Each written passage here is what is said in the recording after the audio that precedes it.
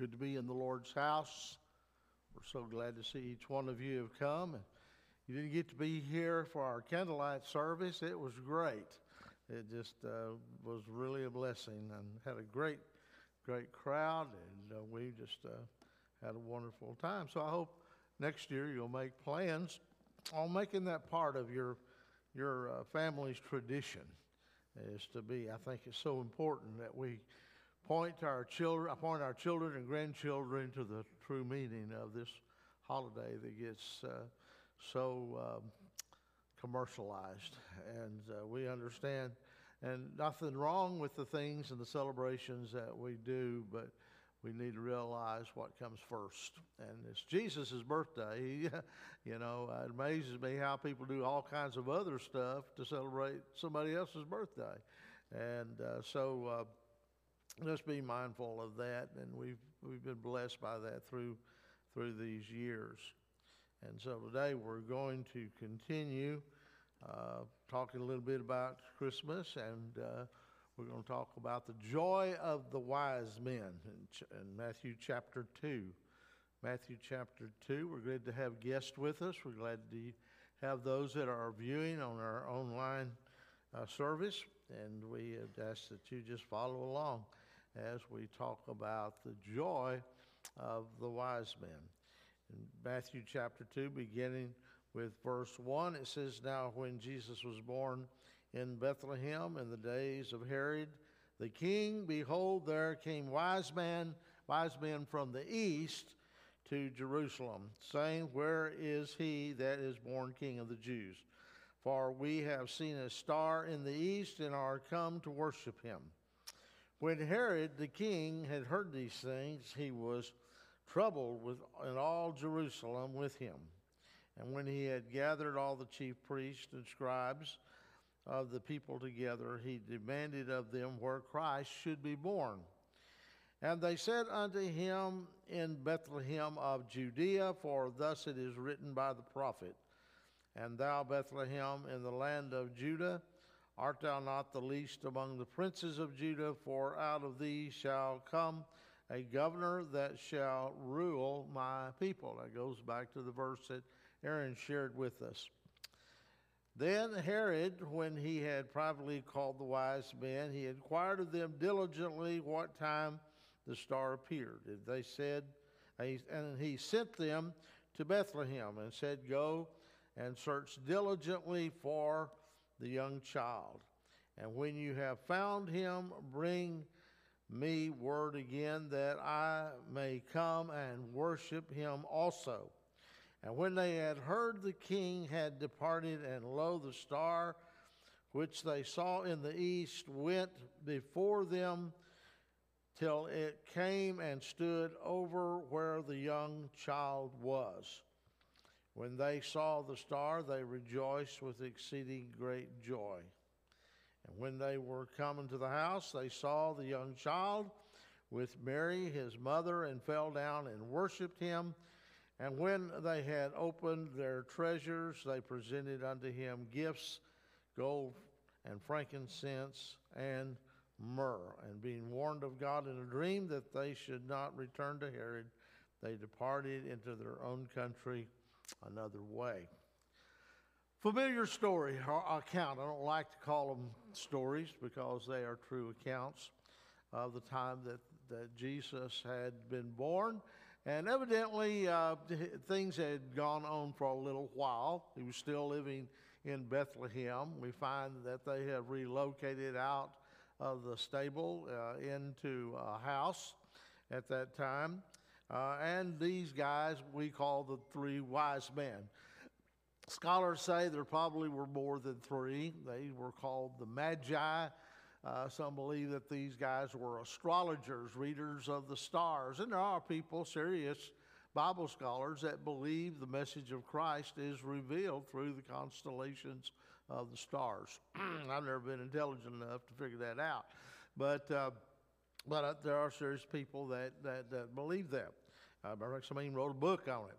And so there's a contrast, though, here in this account between Herod's trouble and the wise men's joy.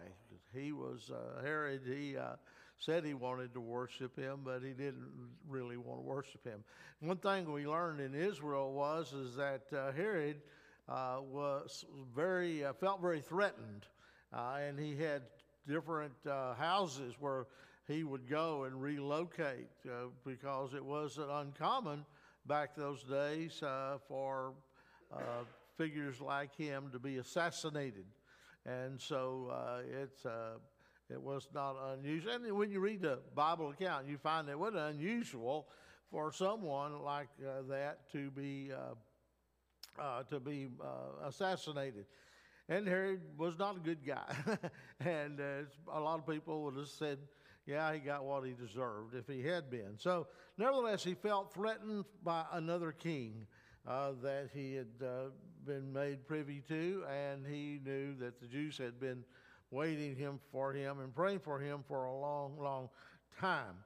If you'll notice the word exceedingly, it refers to the wise men and Herod, same word. If you go to verse 10, it says, when they were departed, and when they saw the star, they rejoiced. This is the wise men, rejoiced with exceeding great joy. And that word, exceeding, means out of control. They were happy dudes, as we would say. They were ecstatic, if you would use that word, or whatever word you can come up with in our English language. And then you go down to verse 16, it says, then Herod, when he saw that he was mocked, and the wise men, was exceeding wroth. That's old English, but I mean, he was just downright mad. He was upset. He was out of control, mad, upset. And the fact that he was willing to go to the extreme to kill all of those male children reminds us back of the days of Moses, doesn't it? And so, but I want us to focus the fact that both were out of control, but one with anger, one with joy, but I want us to focus upon the joy. And I'm big on joy. When John wrote the book of 1 John, he said, I'm writing to you that your joy may be full. And we know there's a difference between happiness and joy, don't we? I've preached that for 30 years here. To have happiness, you got to have something to happen. There's nothing wrong with happiness. Some things make me happy. Some things I do make me happy. Some things I see, hear, touch, and taste make me happy. But when bad things happen, and though you might not be happy, you can still have that joy on the inside. And when that joy gets stirred up, you just get knee-slapping happy. And so, first of all, I want us to look at the object of their joy. The object of their joy. In verse 2, we find it says that they came and they said, where is he that is born King of the Jews? For we have seen his star in the east and are come to worship him. 3 words. It says, where is he? Born the King of the Jews. For we have seen his star in the east, and we are come to worship him. Who is that him? Who is that his?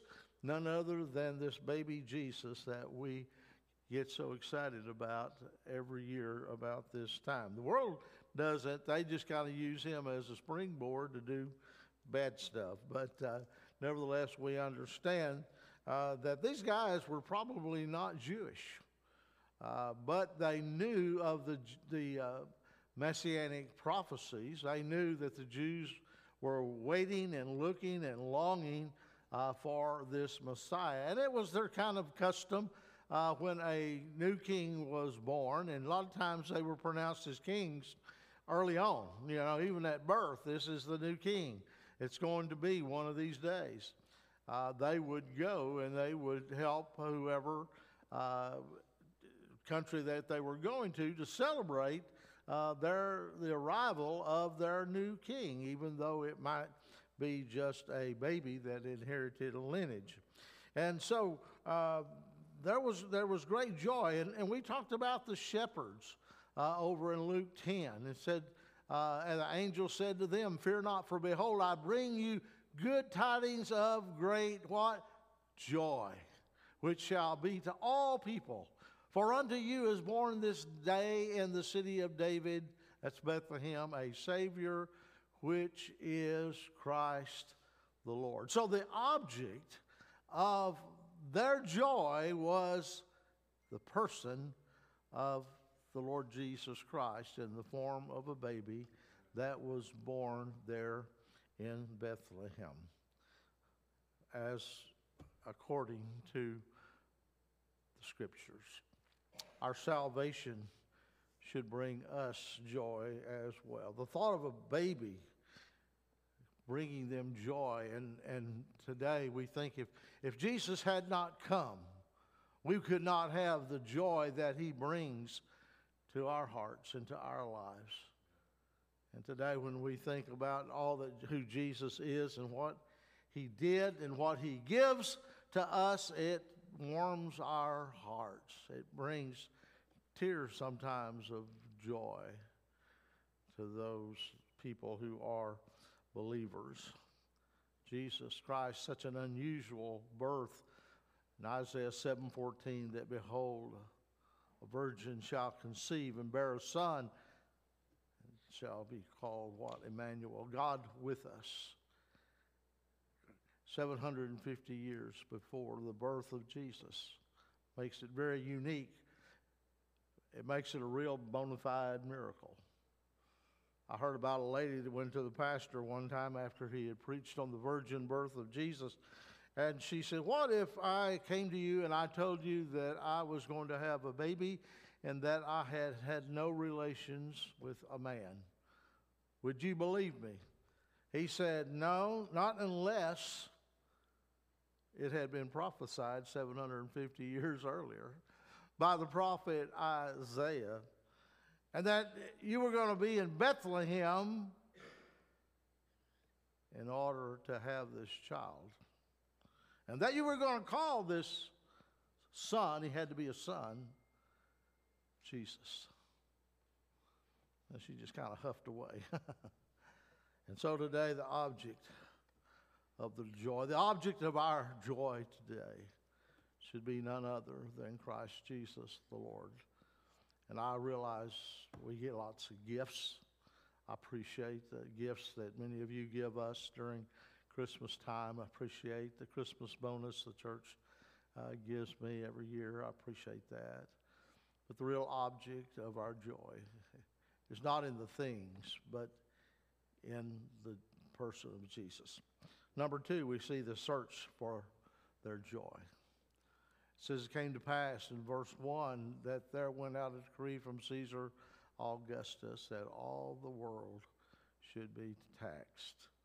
And so we find here that this taxation caused them to be in Bethlehem. We know that was a very common fact. It was a very unique maneuver by the officials to get folks to come to a certain place. And certainly I believe that it was used by God to do this job, you know. And it says this taxing in verse 2 was made, this is in Luke, was first made by Cyrenius, the governor of Syria. And so we understand that he was the one that had ordered this thing. But it says in verse 1 of Matthew chapter 2, "Now when Jesus was born in Bethlehem in Judea, the days of Herod the king, behold, there came wise men from the east to Jerusalem." So these guys they came from the east. That could have been as far away as Babylon or Persia. It was a long way. It was quite a thing that they came seeking this Jesus, and it was costly for them to come. It was no doubt dangerous for them to come. They didn't have the Texas Rangers back then to save them if they got into trouble. But there were thieves, there were animals, wild beasts. They knew that it was a one-time event. And so they, made haste as they made their way, and they came to Jerusalem. You notice that? They didn't go to Bethlehem, they went to Jerusalem. Why do you think they went to Jerusalem? That's where a king would probably be born, wouldn't he? I mean, that was the capital city. While it was a religious center of the Jewish religion, why in the world would they go to a little podunk center called Bethlehem? Because the king was going to be born. And so they first went to Jerusalem. And because they knew they wanted to be there for the birth of this king. And so they wanted to see the king. And they were willing to make whatever sacrifices had to be made to leave this far distance way and to come to see the king.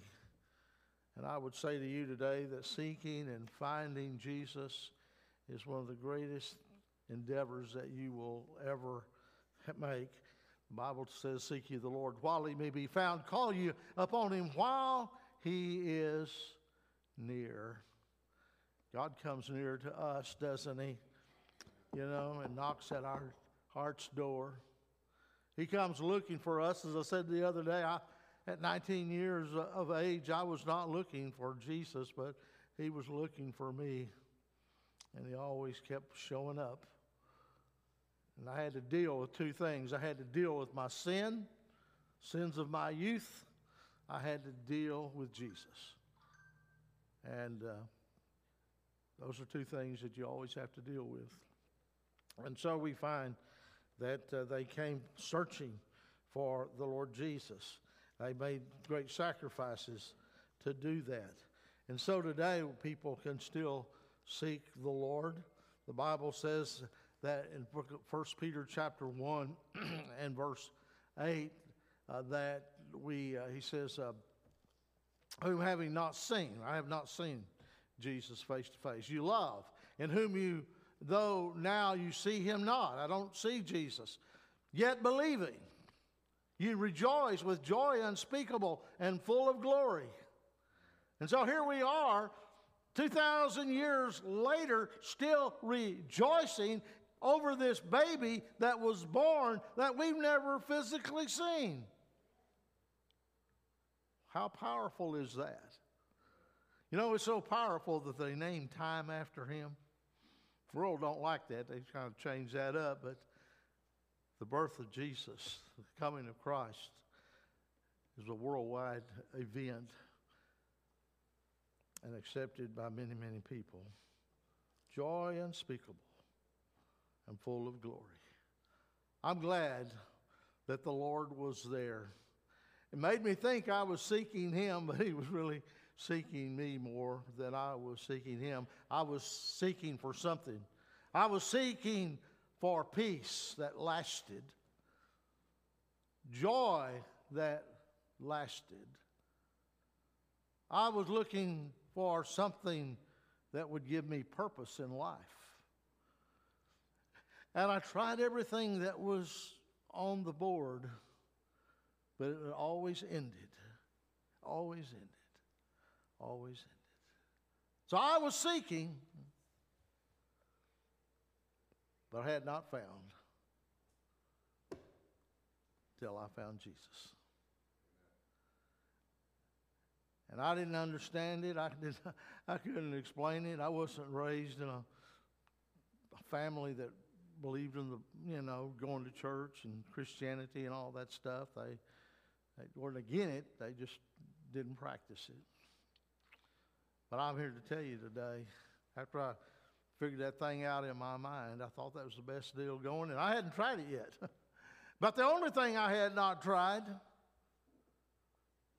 and one day as a 19-year-old boy in my Air Force barracks, on a red and yellow checkered floor, I got down on my knees, and I got online with Jesus, and I found him. Precious to my soul, joy unspeakable and full of glory. And early in my Christian life, I heard a song. I put it online last night. It says, I found something that money can't buy. I found a gold mine beyond the blue sky. I found a land where I'll live when I die. I found the Lord. A rich man am I. How true that is. How true that is. And so they were seeking the Lord Jesus, and that caused them to have great joy. And then the fulfillment of their joy. Back into Matthew, we read that these old boys, they found Jesus. They came to him, and he was a little bit older now. He was a young man, it says. I don't know how old that is. The scholars still debate over how old he was. But it says when they were coming to the house in verse 11, they saw the young child, not the baby, but the young child, with Mary his mother, and fell down and worshipped him. And when they had opened their treasures, they presented unto him gifts of gold and frankincense and myrrh. They found him and they worshipped him. Worship, that word worship means to revere, to honor, to give worth. This is a king. I've never known a king, but I imagine that I would be somewhat humbled to stand in front of one. I've been to Buckingham Palace, been by it, been to the changing of the guard. And just being in that distant place, you still felt the sense of royalty. And that's the way these wise men felt. You see, worship, my friends, is more than just a ceremony. It's more than just having a worship service. A lot of people go to worship services and their mind really is somewhere else most of the time. We've had funeral services where people have come to me and said, you know, I didn't hear a thing in the world you said because grief was so paramount in my heart and my mind. The truth of the matter is, worship is more than a ceremonial service. Yes, they gave gifts. They bowed before the king and they gave him gifts. Gold and frankincense and myrrh, or as the little boy said, myrrh. But more than that, I believe they gave him their hearts. That's what the Lord really wants. He didn't need gold, frankincense, and myrrh, but he needed their hearts, and that's what he needs from us today. He needs our hearts. He needs our lives. And the question comes, have we bowed our hearts and our lives to the King? And see, they didn't worship the King. No, they worshiped the King of Kings. And that's who Jesus is. And one day, every knee will bow, every tongue will confess that Jesus Christ is Lord of Lords. He is the King. One day, those old dictators out there, they're going to get on their knees and say, Jesus is Lord. One of these days, all of these anti-Bible people that want to get God kicked out of our country, they're going to get down on their knees and they're going to say, Jesus is Lord. And one day, if not already, Herod has bowed before the Lord and said, you are King. The Bible said we should bow now, but we will bow then. That's why we encourage people to receive Jesus as your Savior and as the King of your life. Give him the keys of control to your life. Know him now. Know the joy that comes from knowing him and being related to him. You see, when you become a child of God, you become an heir of God and joint heirs with Christ. You're a king's kid. That's the greatest title that you can ever have. You can ever have. So our challenge today as a church is to lift up Jesus. Yeah, we'll lift up his coming as his birth in every aspect of his life as he grew and wisdom and stature. And as he grew up to become a man and to go to the cross, and there at the cross he would shed his blood, he would bear our sins, and he would taste the wrath and the judgment of Almighty God upon sin that was found in his own Son. The greatest day of my life, I believe, was the day the light came on and I understood that Jesus not only died for sinners, but he died for me. And if everyone else had never been born, he still would have died for me. And so today, there's great fulfillment in knowing Jesus. And our challenge is to lift him up. He's not in the manger anymore. He's not in the house anymore. He's not on the cross anymore. Thank God he's not in the tomb anymore. But he is alive, and he lives to live in our hearts and to change our lives for the better. And if you'll follow his steps, he will lead you in paths of righteousness and will bring great fulfillment and great joy. There's a lot of things I've done that I've regretted, but I've never regretted today that Jesus became my joy. Years ago, there was a young preacher that was preaching, and he had got into liberalism, preached a social gospel, but he never preached about Jesus.